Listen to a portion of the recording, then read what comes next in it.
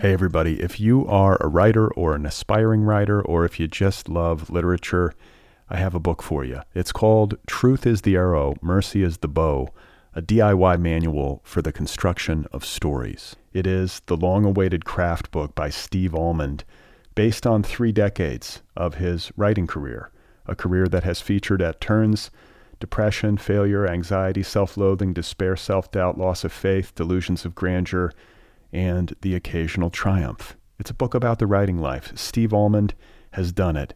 He has embraced it, the full catastrophe, and he has lived to tell about it. The Boston Globe says, quote, "This isn't just a book about writing, it's a book about honesty." And Richard Russo calls it, quote, "one of the best books on writing I've ever read. It's also the funniest by a country mile." Once again, it's called Truth is the Arrow, Mercy is the Bow, a DIY manual for the construction of stories by Steve Almond, available from Zando. Go get your copy right now, wherever you buy books. Another day is here, and you're ready for it. What to wear? Check. Breakfast, lunch, and dinner? Check. Planning for what's next and how to save for it? That's where Bank of America can help. For your financial to-dos, Bank of America has experts ready to help get you closer to your goals. Get started at one of our local financial centers or 24/7 in our mobile banking app. Find a location near you at bankofamerica.com/talktous. What would you like the power to do? Mobile banking requires downloading the app and is only available for select devices. Message and data rates may apply. Bank of America N.A., member FDIC.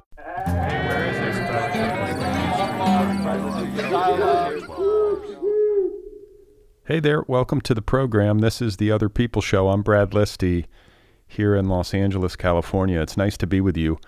Thank you for tuning in. I hope you're doing all right wherever you happen to be.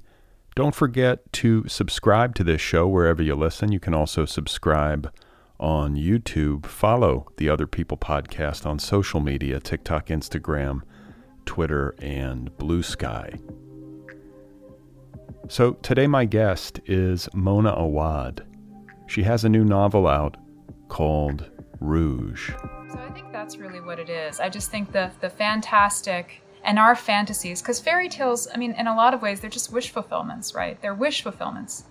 And I think our wishes and desires lay us bare more than we like to think. Like, they reveal the reality of our hearts, our anxieties, and our desires in such poignant ways. Our fantasies do. And so I really like playing with that line in my books. Okay, that was Mona Awad. Her new novel is called Rouge. It is available from Simon & Schuster.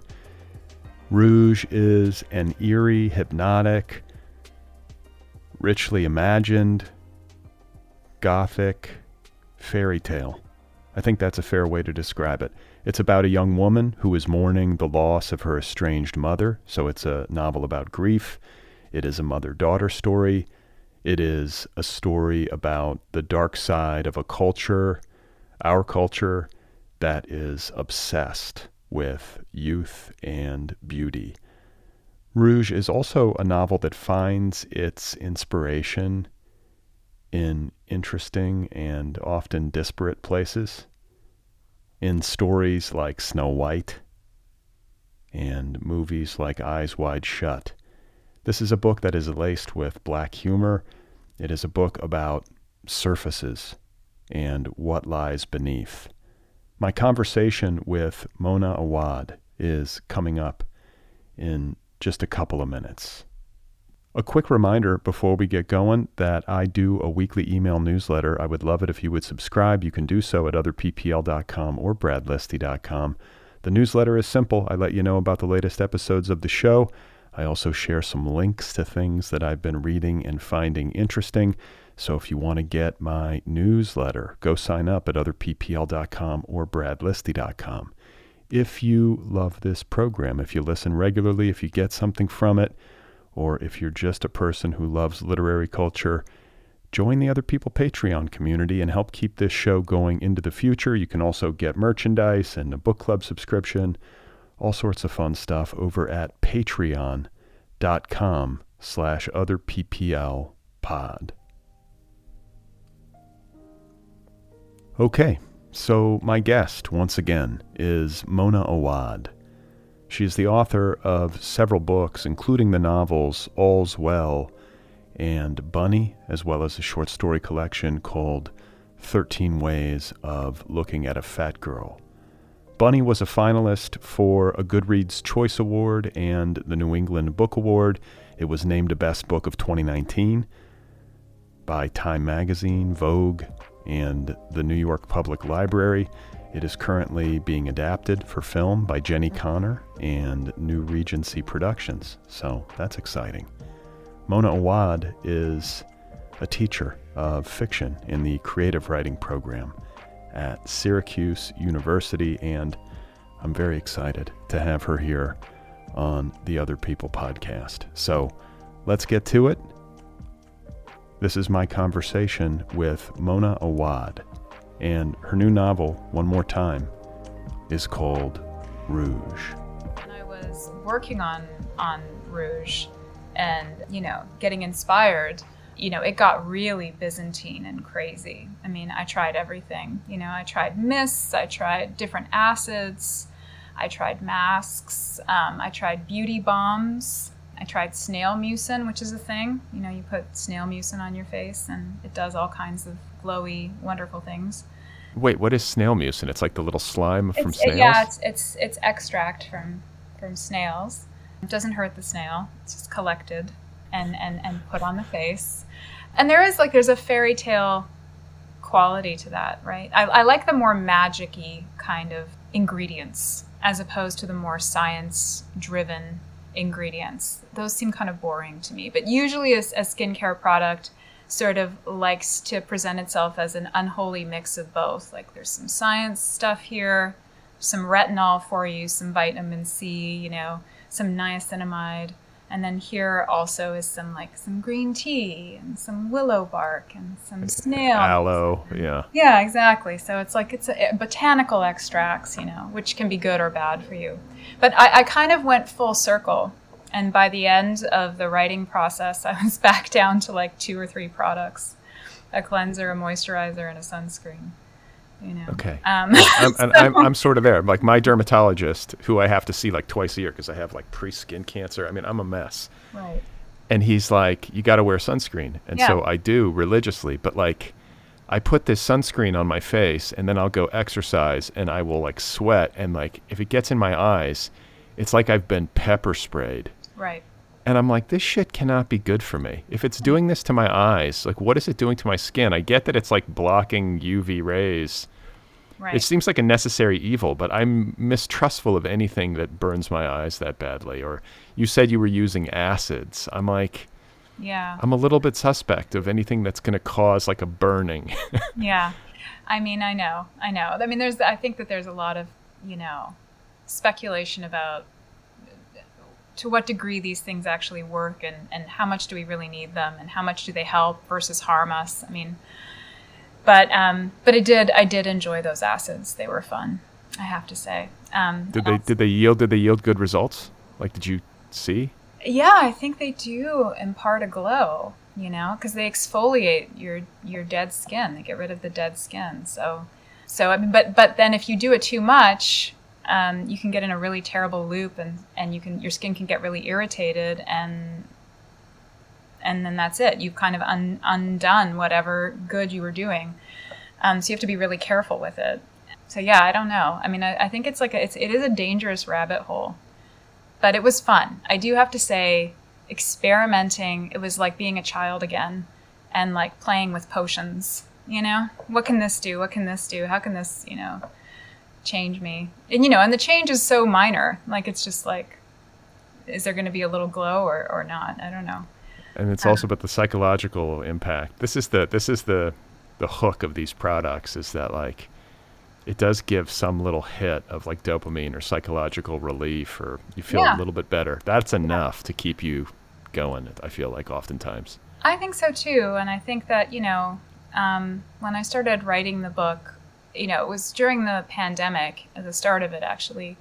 And I think I was partly so into the videos because it was a really weird time. And I think, we were all seeking a kind of consolation where we could find it, And so, yeah, I think, and I was more isolated. We all were.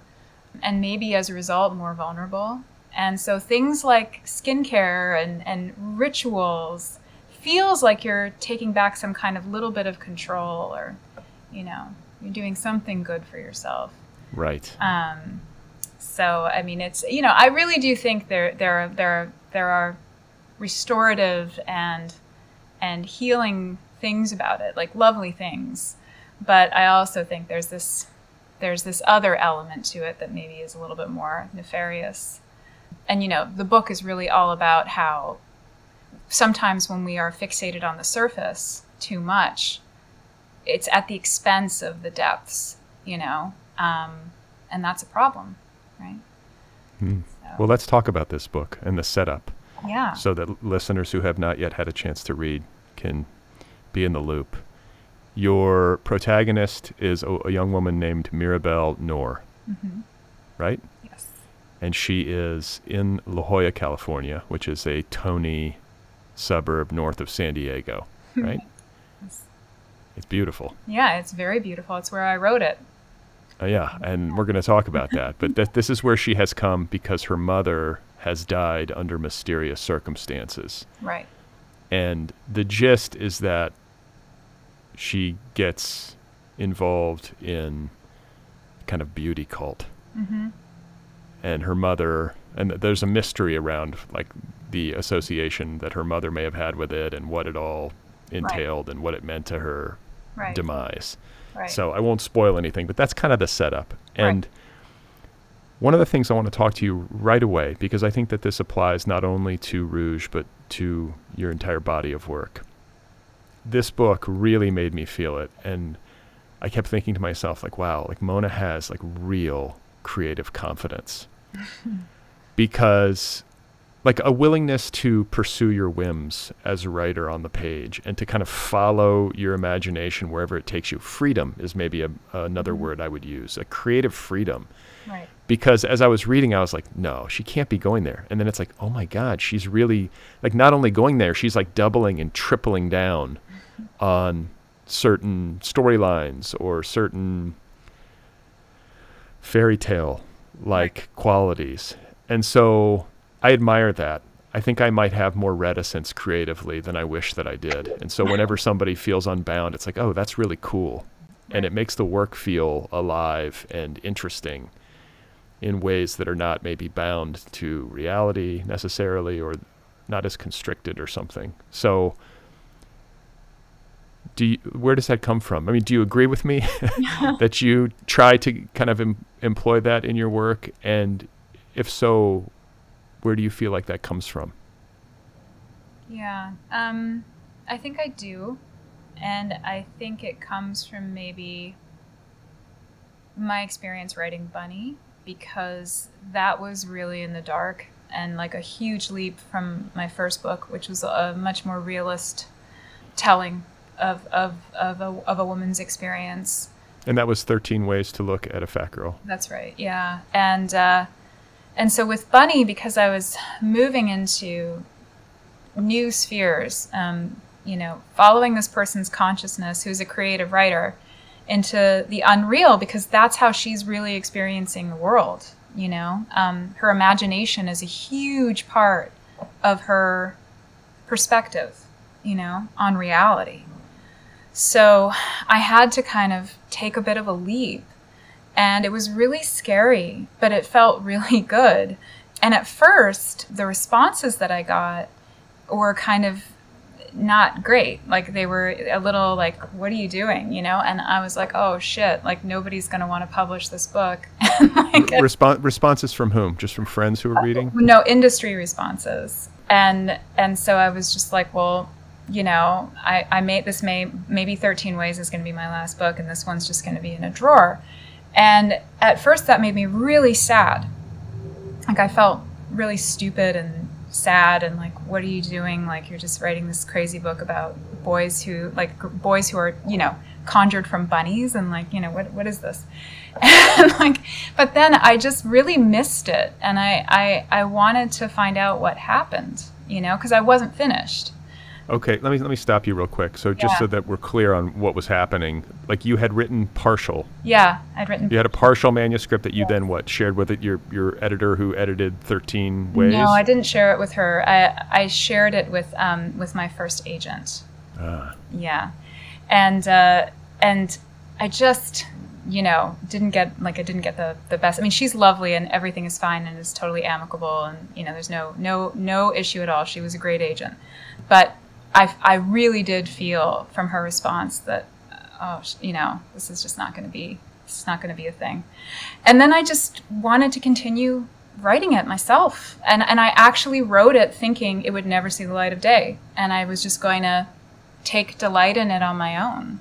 And so, which was very freeing and really wonderful and created such an intense bond with the story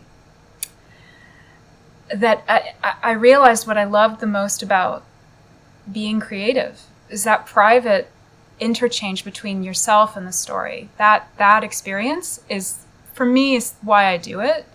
And then when I shared it with friends, I mean, I got really great responses, and then I thought, well, I am gonna try to put this out there. But it was really like a moment in the dark of deep fear and thinking, this is it. But even if this is it, I'm still gonna write it, and so now I write from that place always, because I found in it real agency and freedom, and a kind of intimacy with the story that I'd never experienced before. So when it comes to actual practice, Yeah. I know from reading up a little bit that you tend to write best early in the morning, first thing. Yes. You get to your keyboard. The only way to really get a book done is to do it pretty consistently. Yes. So every day or close to it, you're getting some words on the page. Yes. All of that stuff makes sense to me.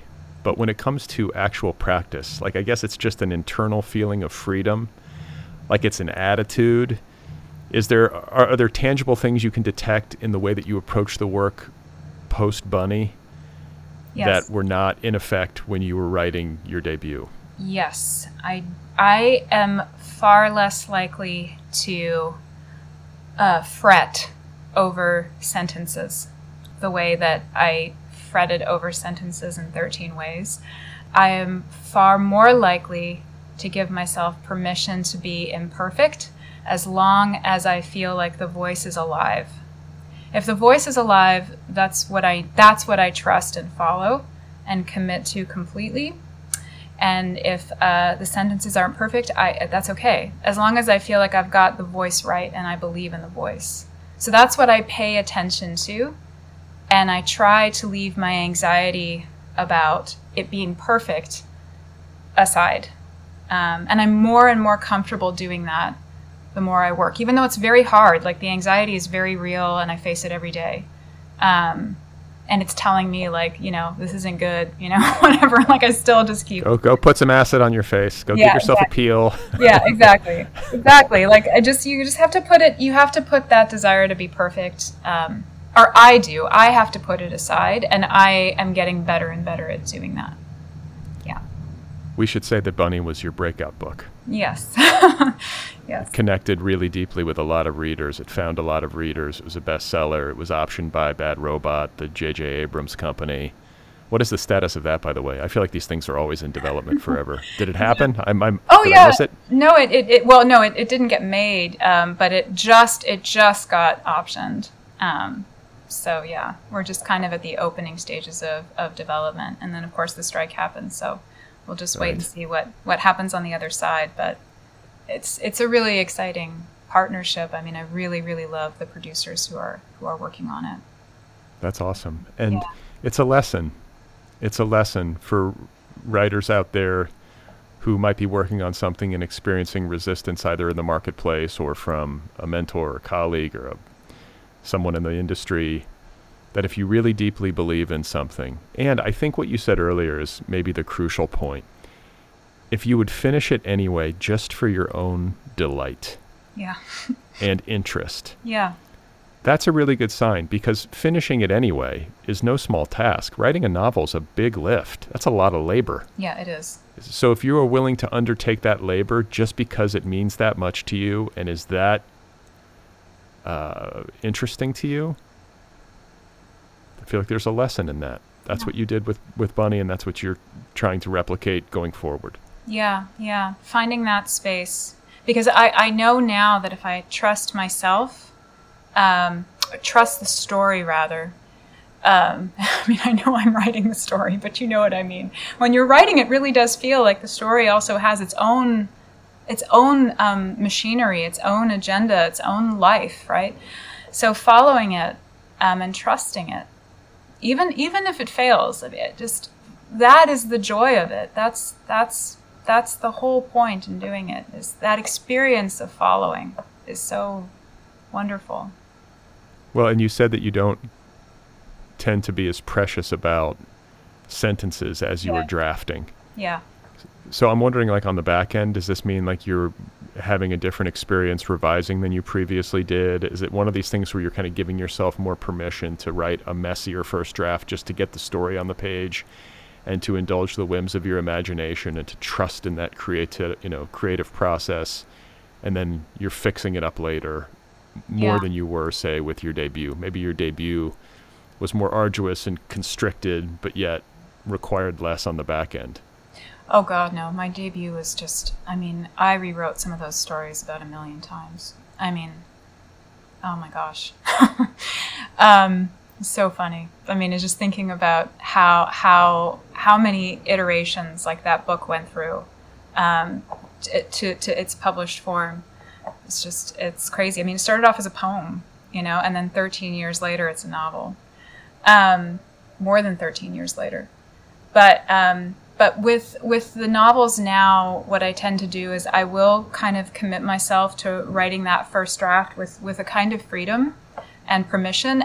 Again, the only caveat to that is I have to believe in that voice. So if I'm stuck and I'm not quite believing the voice and the voice feels a little wooden and not alive, then I'll step away for a bit until I feel like I find my way in. And then when I go back and I do revise, I add layers, I fine-tune the voice, I deal with any kind of plot issues that are still kind of lingering. And that takes time. That will take, Rouge, for example, I wrote most of it in 5 weeks, the first draft of it. And then... I should say that's really fast. I know. But as a teacher... who teaches during the fall and spring semester, you in order to get work done, sometimes you just really have to, give yourself over during your breaks, right? So I did that. And then I spent quite a long time, sitting with each chapter and adding the layers and, making sure that the plot worked and making sure that the voices felt right to me, that the dialogue rang true, and that the surreal elements were grounded enough in reality, all of those things. Because for me, the surreal still has to have a real, something real needs to be at stake even in the surreal moments in the book. So making sure that all of that is working takes time. So Rouge did take 2 years to write, ultimately. Yeah. But it's easier, maybe. That's always easier to work with something that's on the page, right? It's getting that draft down. That's a workable draft. Yes. It's the hardest part. Once you have that, then you at least got something to mold. Yes, exactly. And I do love that time with it. I love kind of sitting with something that I have and just kind of working with it, even if it frustrates me and sometimes I don't know what I'm doing. It's really lovely to have the draft, Yeah, the worst is when you've got nothing. The worst is when you have nothing. Definitely. The worst is when you have nothing. Hey everybody, if you are a writer or an aspiring writer, or if you just love literature, I have a book for you. It's called Truth is the Arrow, Mercy is the Bow, a DIY manual for the construction of stories. It is the long-awaited craft book by Steve Almond, based on 3 decades of his writing career, a career that has featured at turns depression, failure, anxiety, self-loathing, despair, self-doubt, loss of faith, delusions of grandeur, and the occasional triumph. It's a book about the writing life. Steve Almond has done it. He has embraced it, the full catastrophe, and he has lived to tell about it. The Boston Globe says, quote, "This isn't just a book about writing, it's a book about honesty. And Richard Russo calls it, quote, one of the best books on writing I've ever read. It's also the funniest by a country mile. Once again, it's called Truth is the Arrow, Mercy is the Bow, a DIY manual for the construction of stories by Steve Almond, available from Zando. Go get your copy right now, wherever you buy books. So something that you said earlier, I think you just said it. We didn't really get into it, but I want to talk about it because I learned this about you after I finished reading Rouge, and it illuminated the work. I guess I should have deduced it, but it's this term fairy tale. Yeah. There is a fairy tale-like quality to this book. Mm-hmm. And you said the word surreal. There's surreality, but it's rooted in reality. Yes. And then as I dug around deeper in prep, I learned that you actually, I believe in graduate school, did you get your PhD studying fairy tales or something like that? It was like fear in fairy tales. You grew up reading the Brothers Grimm. Yes. Like, I love learning this stuff about a writer because it's like, oh, it all kind of clicked into place. I'm like, these are her deep concerns. Yeah. And that's why this book is so infused with that feeling. So can you just talk a little bit about that education and that love of fairy tales and how you have found ways to use it in your work? Yeah, of course. I did love them as a child. And I loved fairy tale adjacent novels too, like the Chronicles of Narnia and Alice in Wonderland and The Wizard of Oz. And they all felt like, even though they were inhabiting these other worlds, still felt like there was something very real at stake for the characters in those worlds, you know? I mean, Wizard of Oz, unbelievably so, right? I mean, she just wants to find her way home. And I just think it's such a gorgeous story, and definitely did inform Rouge a little bit with the red shoes. And then, you know, I started studying fairy tales later. I returned to them as an adult. I studied them at the University of Edinburgh for a year, and I wrote a dissertation on fear in the fairy tale.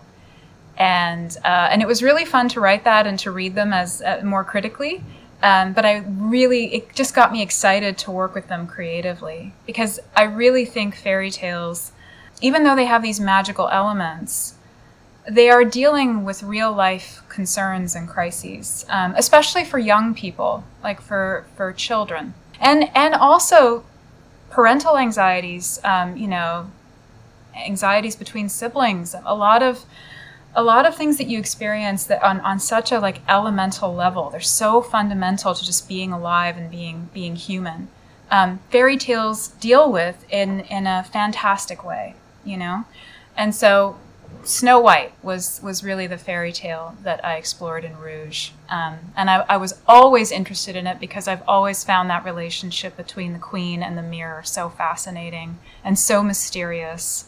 Her vulnerability and just wondering whether or not the mirror is really an entity that is feeding this dark impulse inside of her, or if she's just engaging with her own reflection.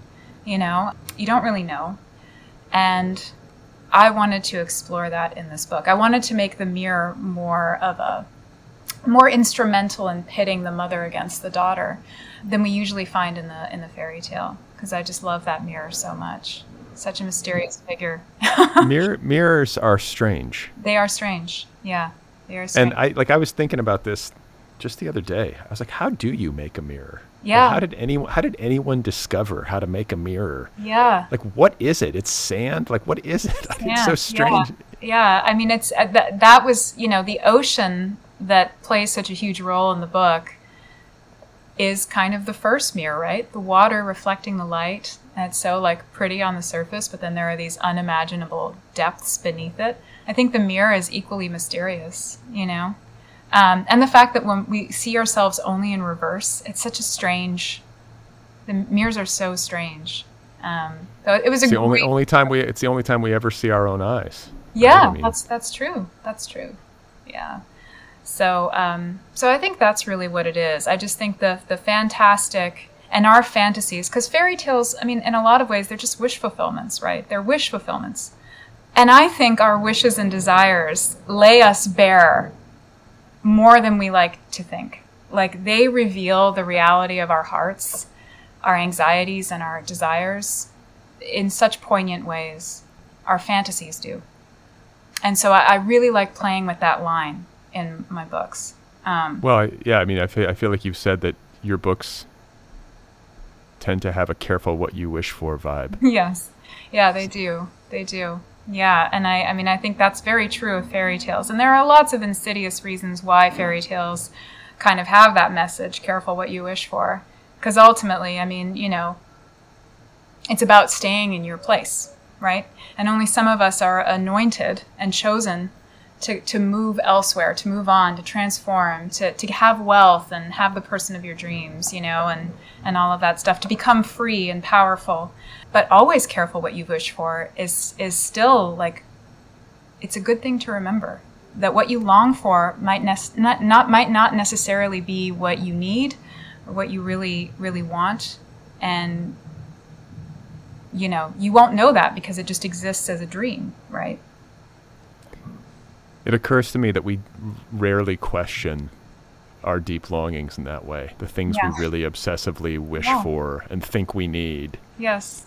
There's a feeling of certainty that goes along with that most of the time, it seems like.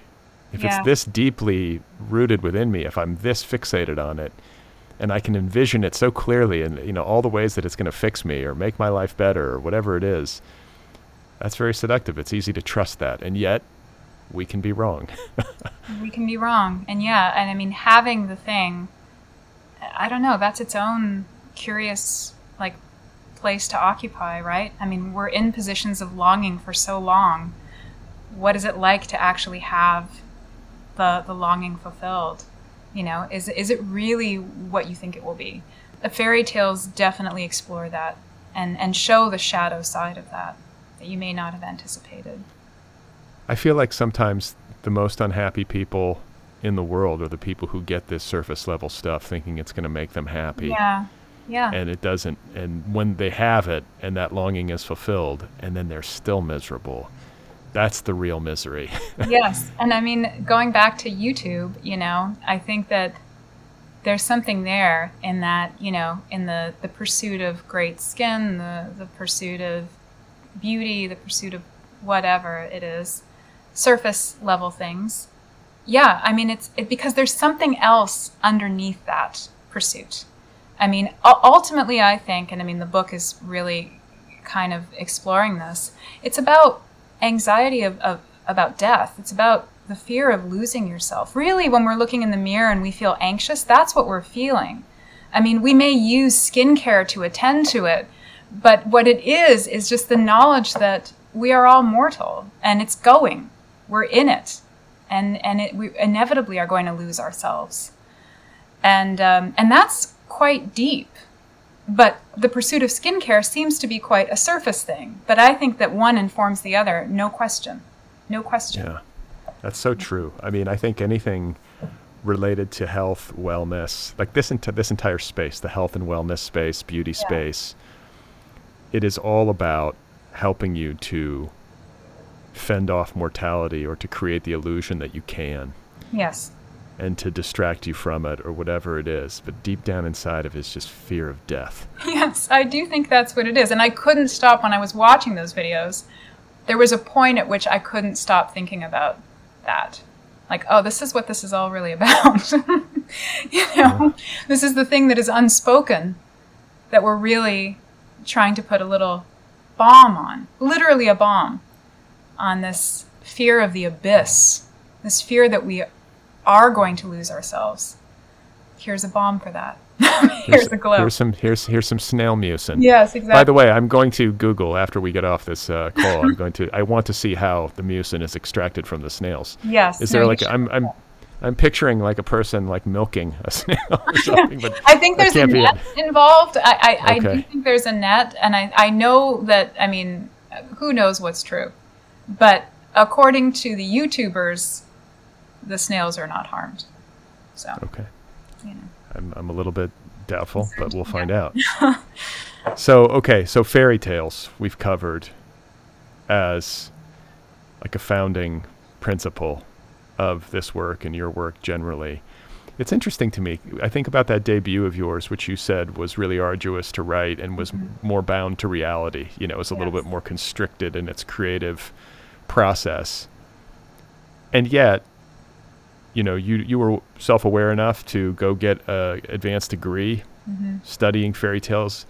You knew this was something that you really loved as a reader, as a child, as an intellectual. Like there was something in there that you really wanted to mine. Yeah. And it was when you finally honored that in your work that it really kind of took off. Yeah. Yeah. But you kind of skipped in that first book. You skipped over it. Maybe you didn't quite have the confidence or the trust in yourself or something, or the trust in your own instincts at that point to use it. Yeah. I mean, I think I hadn't, you know, I started off as a poet. And so learning to even write a story, you know, there were some challenges that I had to move through. I read a lot of short fiction. I read a lot of novels. You know, eventually I did go for an MFA, and that's where I finished that first book. And it helped a lot with finishing it.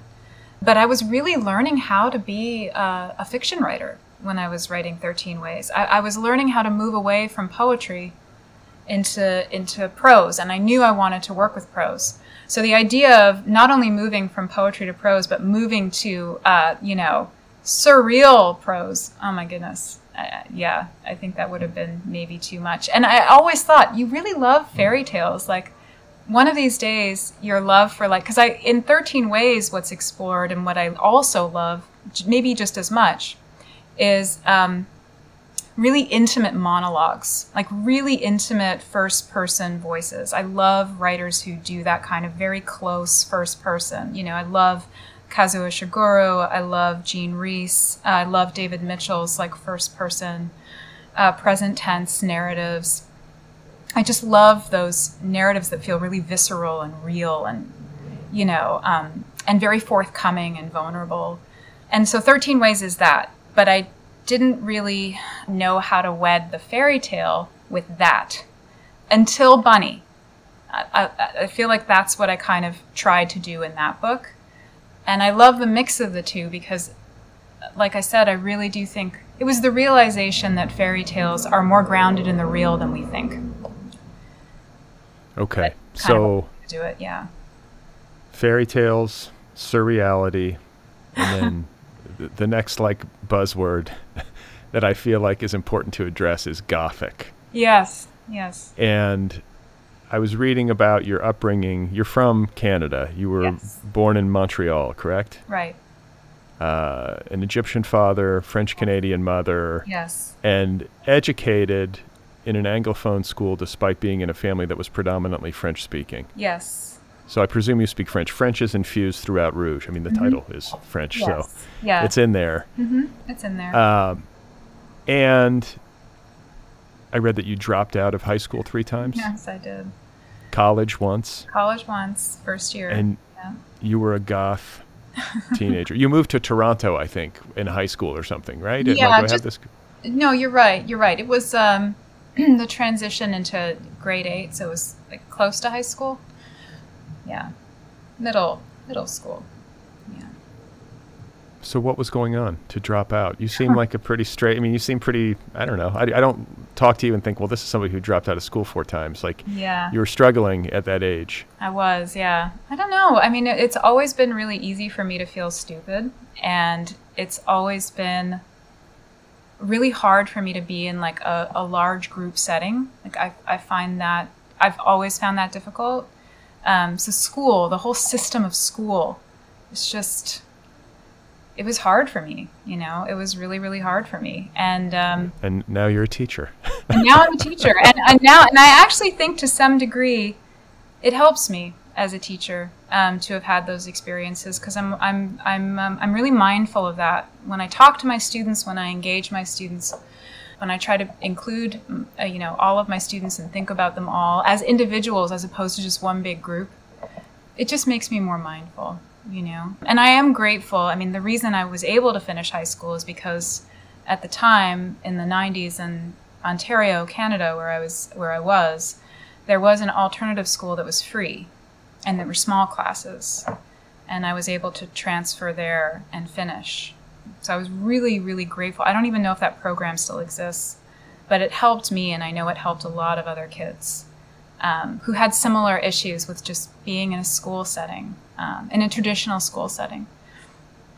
And it was emotional and psychological more than it was like an attention issue. Like it was truly like feeling, you said you have an easy time feeling stupid. Yeah. I kind of relate to that. That's why I think I do this show. Yeah. I'm like, I tell myself in my like darker self-talk, Yeah. I'm like, look, I'm a mediocrity intellectually. I don't know what's going on, and I don't have any special gift. Yeah. I need to talk to smart people, like Yeah. help to shore up my deficiencies or whatever, And I think that there is some of that, and I also think like life humbles you, right? Yes. Maybe as you get older, life humbles you, and then you go, "Wow, I thought I had a handle on this. Yeah. Like I really don't. Like Yeah. if I was that wrong about this, then I've lost all trust and confidence in my assessment of everything else." Yes. I think No. I think that's so true, and yeah, that was definitely true for me too. As a kid, I was pretty insecure and not confident at all, and I did struggle with depression as a kid, so I feel like that was probably part of it. And the goth subculture did really help me, because in a lot of ways, yes, on the surface, goth is really very dark and we embrace melancholy, but it has such a wryness and such a self-mocking quality to it that it was a joy. It was like there's a smile underneath all of this, and that's comforting, So it helped me a lot, and I did get through it, I'm grateful. So let's talk just a bit about the aesthetics of goth teenager Mona Awad, like, depressed, jumping around from school to school, not sure if she even wants to continue school, but then you find this goth aesthetic and this goth community, and it resonates with you. Yeah. So like all black, listening to The Cure and Joy Division, and what else, right? I mean, the whole thing. Oh, the whole thing. Yeah. I mean, oh my gosh. I mean, we were so many bands that used to come through Toronto. Toronto used to be like they had a real scene, it was great, and used to go to clubs and everything. It was so much fun. But yeah, I mean, it was joyous, even though it was melancholy. The embrace of melancholy was joyous.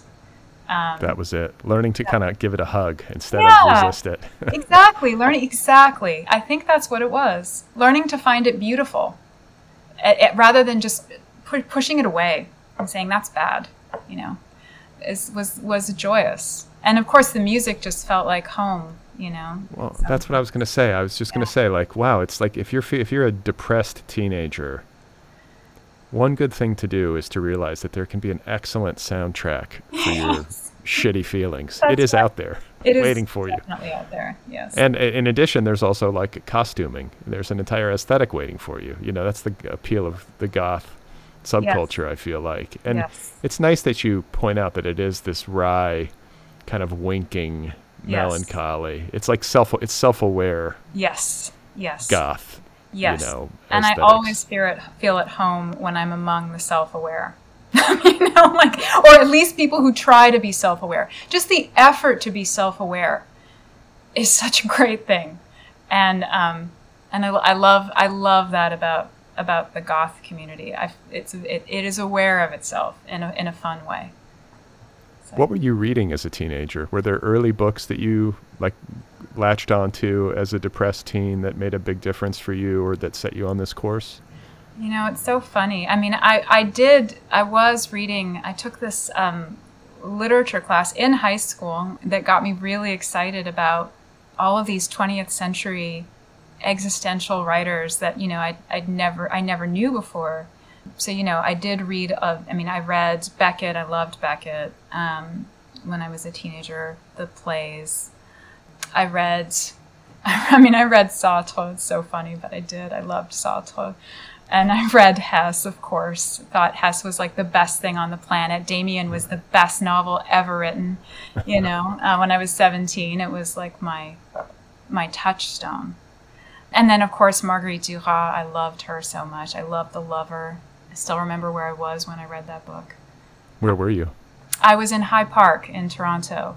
not in school. So, yeah. Taking a break, taking a break to self-educate. Yeah, yeah. But yeah, I mean, and books at the time, they were like friends, you know? It's just like this wonderful interaction with like just words on a page, but it was this incredible world that you get to occupy, right? That's just for you. So yeah, I think that's where I kind of really fell in love with reading, and then really wanted to try writing. Anyone in your family writerly? No, not at all. I mean, yeah, my mother was like a serious reader. Like she would read almost a book a night, and she worked long hours, but she still read every single night. And I will never forget her throwing a copy of Jean-Luc Haré's, it was The Russia House, across the room, and it hit the wall. And she was mad at it because the ending upset her. This is the spy novel. Yeah, this is a spy novel. Yeah. But I remember being really like moved by that and thinking, wow, a book could have that, you know, could give somebody that kind of reaction. That's amazing. Any structural damage to the house? Like, how fast did she throw it? She really threw it. Yeah.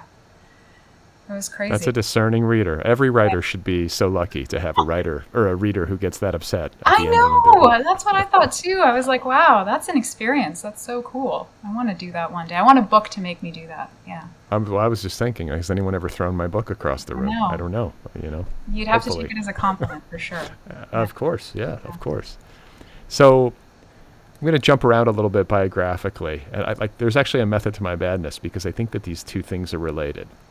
But for somebody who grew up in Montreal and then Toronto, goth teenager, skipping school, dropping out, listening to Joy Division, yes. I'm imagining lots of eyeliner. Yes. You then I'm trying to like trace the biographical line, but you end up after, I guess, college. Mm-hmm.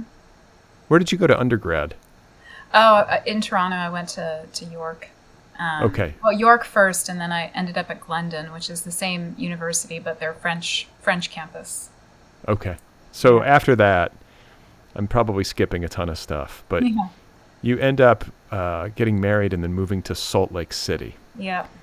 Of all places. Like, it just seems like, I feel like, I mean, Salt Lake City's beautiful. It's beautiful. It's a gorgeous place. I'm sure it's lovely to live there. Yeah. But it must have been strange for you. That's the feeling that I had. Like, for this Canadian woman with like goth tendencies to suddenly be in like Mormon Mecca must have been strange, right? Yeah, it was, but it was good. You know, it was like it was new. It was a new experience. And I loved that. I loved paying attention to that, you know, and having the opportunity to pay attention to a new place, you know, new people, a new landscape. I thought Utah was stunning. I mean, I think it's a gorgeous state. It really is. It's like beyond gorgeous, right? And Salt Lake is so incredible. I mean, you're surrounded by mountains. Everywhere you look, there's the mountains, you know, all these amazing canyons, and it was gorgeous. But yeah, of course, it was so surreal and strange. But I did find communities there. Well, there's a little you joined a belly dancing troupe, which I have to ask you about. Yeah, I did. It was great. You know, it was a way to kind of, well, I think to find community, of course, which I did. And it was also just interesting to me, you know, that there really is a culture, a belly dancing culture in Salt Lake City. Like, there are a lot of troops, and there are a lot of performances.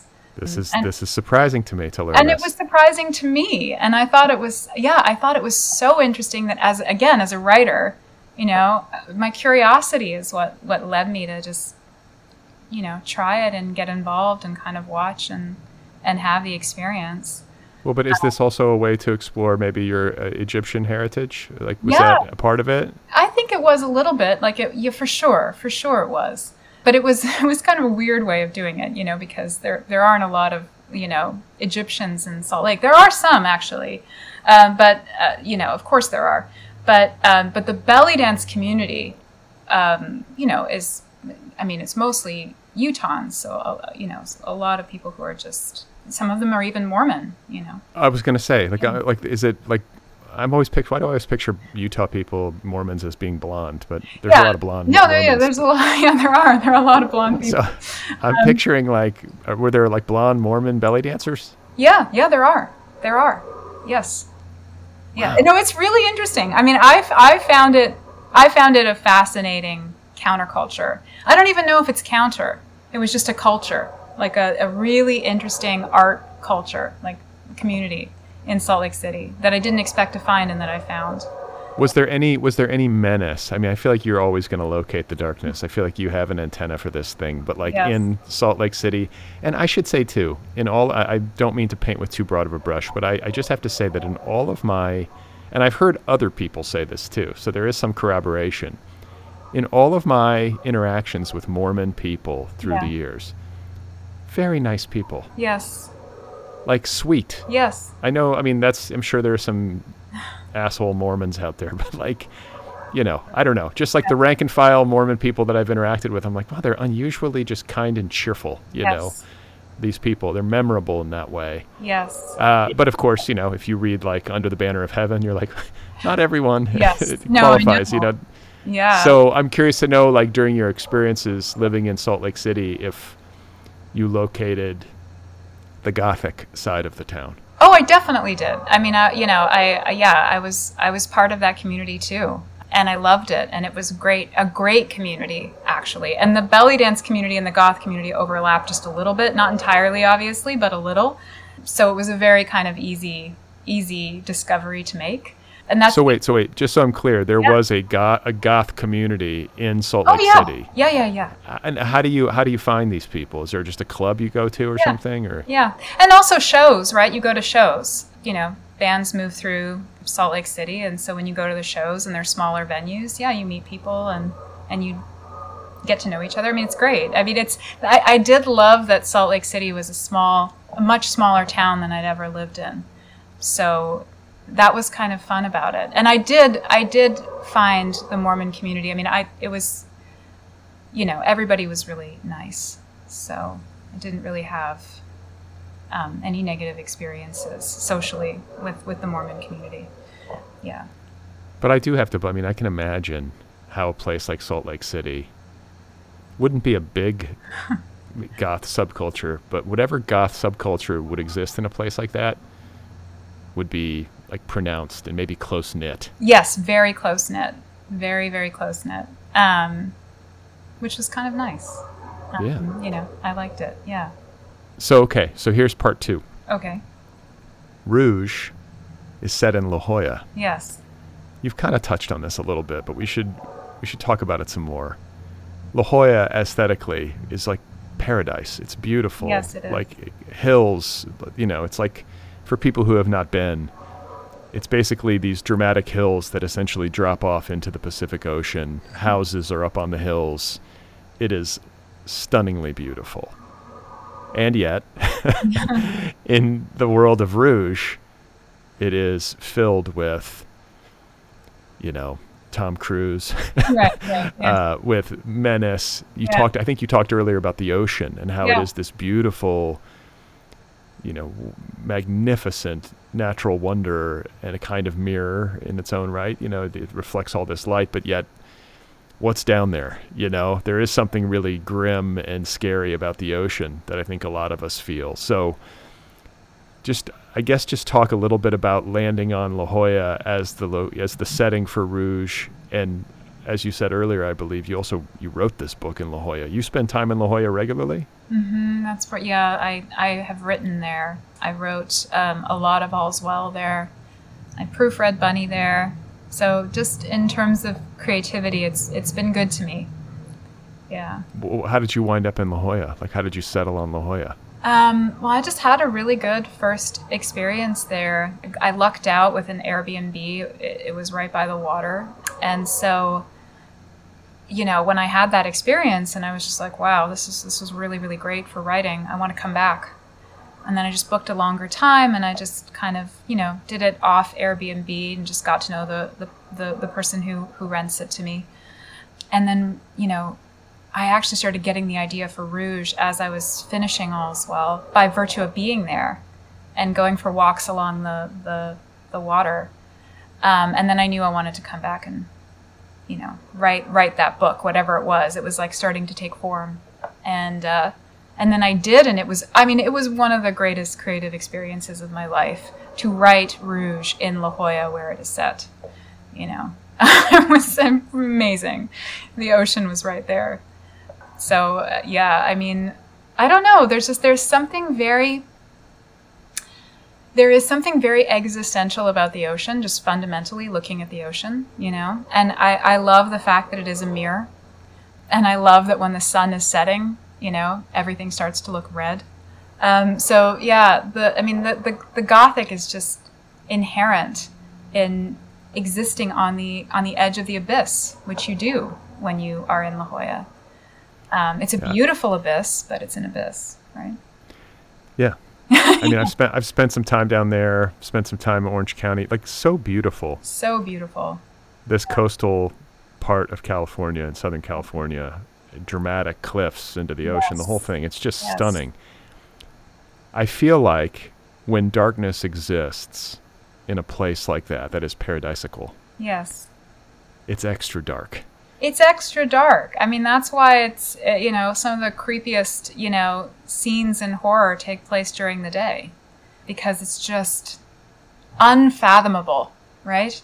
And so I love the idea of that contrast, the bright sunshine, this kind of really innocent place that's in such denial about death. The whole aesthetic is to deny death, to have, this really incredibly terrifying Gothic spa just tucked away, But I listen, in the cliffs. If you haven't, I can totally imagine it. Yeah. I can totally imagine it. And I feel like, too, socioeconomics are a big part of it. Like, La Jolla is very, very wealthy. Yes. And some people who live there just have kind of endless money. Yeah. And yet, that we all know, at least theoretically, that endless money does not insulate you from unhappiness, and in fact it can exacerbate it and make it even worse. It's not a panacea. And so it's like endlessly wealthy people living in this place that is aesthetically perfect, with all the money in the world to indulge their fantasies of not aging and to try to deny the reality of death and to look great at 80, whatever it is. And there's a real, that's when I feel like you really know misery. I think my experiences there, sometimes directly, but more often as kind of an undercurrent, is to feel like, wow, there's an intense undercurrent of human unhappiness here. Yeah. Because every need is sort of satisfied. Right. Like you have everything you could possibly want. Yeah. It's not enough. No, because it's like a soul hunger, so it will never go away. Put a bomb on it. Right. But, yeah. Well, here's a natural question. Having written this book and explored these themes so deeply, how do you satiate or satisfy the soul hunger that you just talked about? Like, how do you? What's the answer? Like, what is it that we want, that we really want? What would make us, here's the best definition of happiness that I've ever heard. I stole it and I just always use it whenever I need it. Okay. True happiness is to be free from wanting. Yeah. That makes sense. Right? It's like, okay, yeah, if I didn't want anything, that I think I would be. But how do you get there? Because even if, we've seen, even if people who are so rich, not enough, still want more. Have you learned anything about yourself in this respect to maybe be a little bit less soul hungry? Well, the happiest that I am, that I can be, the moments of great, great happiness that I've known have been, I'm not even kidding, alone in the dark with a story when it's leading me somewhere new and exciting and it really feels alive and I'm really inside of it. I mean, that feels otherworldly, and it does feed my soul. But at the same time, in order to have that experience, this is the paradox, I guess, I'm giving over my soul. I'm putting it in the story. So there's less of me on the other side of it. So it's weird. I'm being fed, but I'm also giving it up. That makes sense to me. Yeah. And there's also like a forgetting of self. Yes. It's an act of generosity. You're in service to the story. When you say you're in the dark with a story, like, as a like bona fide goth, Yeah. does this mean you're actually in the dark? Like, do you shut off all the lights and draw the curtains when you write? Like, are you in a pitch black room with just the glow of your screen? Or I don't like to write with like lots of light on. It just makes me just too aware of the room and all of that. I mean, I don't like make it pitch black or anything, but I'll just write in a room that maybe has like natural light coming through the curtains or something, but maybe no other lights turned on, just so that I can focus on just the worlds, right, and forget where I am a little bit. It's more just to turn off that critical part of the brain, that is like, it has to be perfect. Work on those sentences. You know what I mean? Like, yeah. Well, I think what you're saying is something I've heard people say, so something I've heard myself say through the years is the best part of writing is the doing it. Yes. Like, the publishing is great. I think it's easy to kind of trick yourself into thinking, like, once this thing's published and it's in the bookstore, it's going to be, that's what I'm after, but it's really not what you're after. What you're after are the kinds of moments that you just described, where you're alone with the work, it's just you and the story, and it's going well. Yes. That's it. Yes. That's peak happiness. It's peak happiness. And it is both soul nourishing and soul sacrificing at the same time. So you have to feed yourself and destroy yourself. Yes. For those of you listening at home, feed yourself and destroy yourself. That's right. That is the Mona Awad formula for how to be happy. And moisturize every day. Very important. Yes. Very important. It is important, I think, to take care of your skin. I always ask people when I'm talking to them at the end of the conversation if they are working on something else. I got to say, you've been very productive. Yes. You're making lots of books. You are industrious. Yes, yes, it's true. I am working on a prequel to Bunny right now, which has been very fun. Yes. Yeah. It's been a lot of fun to work on. So, yeah, it takes place the first year of the MFA. Okay. So it's still in the MFA. Yes. It's when the bunnies are learning that they have this power, and it's about their first creation. That could be useful to the adaptation. You're like fleshing out the world a bit more. Yeah. No, absolutely. For sure. Yeah. Is that part of the motivation? Like, was to like, wow, this has been really resonant. Maybe I can explore this further, or this is just what grabbed you? No, it's really just what grabbed me. I mean, it was again that thing of just, I missed it so much, and I kept going back to it in my head creatively. And then this story, it just started to come to me. So I just felt like, and it did while I was working on Rouge. So I knew that when I finished Rouge, I would have to give it a try at least and see. And then when I did, I got really excited, and I was like, oh yeah, okay, I'm going to try this for real and see what happens. It's a franchise. This is your franchise. Yes. Do you think it's possible that you might write even more books in this world with these characters? Like, is this something you could see yourself really exploring across multiple titles? I can see one more after this one. Beyond that, I don't think so. But this one is very solidified in my head as it obviously connected to Bunny very deeply, but its own work separate from Bunny too. So, yeah. All right. So last question then. Yeah. Is there a commonality in terms of how your books originate for you? Like, where do you like?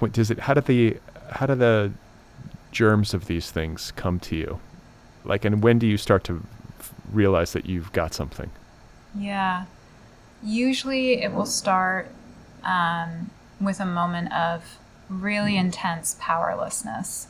So if I think about it another way and I don't use the word powerless, I might say a moment of obsession or enchantment with something in the world, an interaction or, something in media maybe. And that's what it was for Rouge. But usually it is, it's a feeling of real visceral powerlessness in the face of something that I can't fully grasp or give language to. And it usually does render me speechless, in some way. Because when I say powerless, I usually do also mean speechless. I have no words. So then telling the story is my way of trying to figure that moment out, And it usually leads me to a place that feels very exciting in terms of a story. So for the prequel to Bunny, was it the same feeling that you had that caused you to write Bunny, or was it like a new feeling of powerlessness that gave you the idea for the prequel? Yeah, it was new. It was a new feeling of powerlessness. Imagining what the creation might feel as opposed to the creator. How the creation might experience being created and thrown into a world. So yeah, it's different because Bunny was about the anxiety of the creator, right? This prequel explores both. Okay. Yeah. Well, you've got my interest, and I congratulate you on Rouge and all the success that you've had. Thank you. Early on in your career. I feel like you're building something, and I admire how hardworking you clearly are to have created all these books in pretty rapid succession. So kudos to you. Thank you for the time, and I wish you all the best. Thank you so much. It's been such a pleasure speaking with you, Brad. All right, folks, there we go. That was my conversation with Mona Awad. Her new novel is called Rouge. It is available now from Mary Sue Rucci Books, an imprint of Simon & Schuster. You can find Mona on the internet. Her website is monaawadauthor.com. She is also on Instagram. Once again, the new novel is called Rouge. Go get your copy immediately. Don't forget to subscribe to this show wherever you listen. You can also subscribe on YouTube, follow the show on social media, TikTok, Instagram, Twitter, and Blue Sky. You can sign up for my free newsletter at otherppl.com or bradlisty.com. Join the Other People Patreon community over at patreon.com/otherpplpod. If you have a minute and you want to do me a quick favor, please give this show a rating wherever you listen. If there is an option to write a review, write a little review. It helps the show find new listeners. It helps it in the rankings. It helps it in the algorithm. If you want to get an Other People t-shirt, you can do that at the show's official website, otherppl.com. Just scroll down, look for the t-shirt. You can't miss it. And finally, a quick plug for my latest novel. It is almost a year and a half old, I think. It's called Be Brief and Tell Them Everything. It is available in trade paperback, ebook, and audiobook editions. I narrate the audiobook, so if you want to read my book, or if you want me to read it to you, that is an option. Once again, it is called Be Brief and Tell Them Everything. Okay, so coming up on Wednesday, my guest will be Vauhini Vara. Her debut novel, The Immortal King Rao, was a finalist for the Pulitzer Prize, and she now has a hotly anticipated new story collection coming out. It is called This Is Salvaged, and I'm very excited about this one, so stay tuned.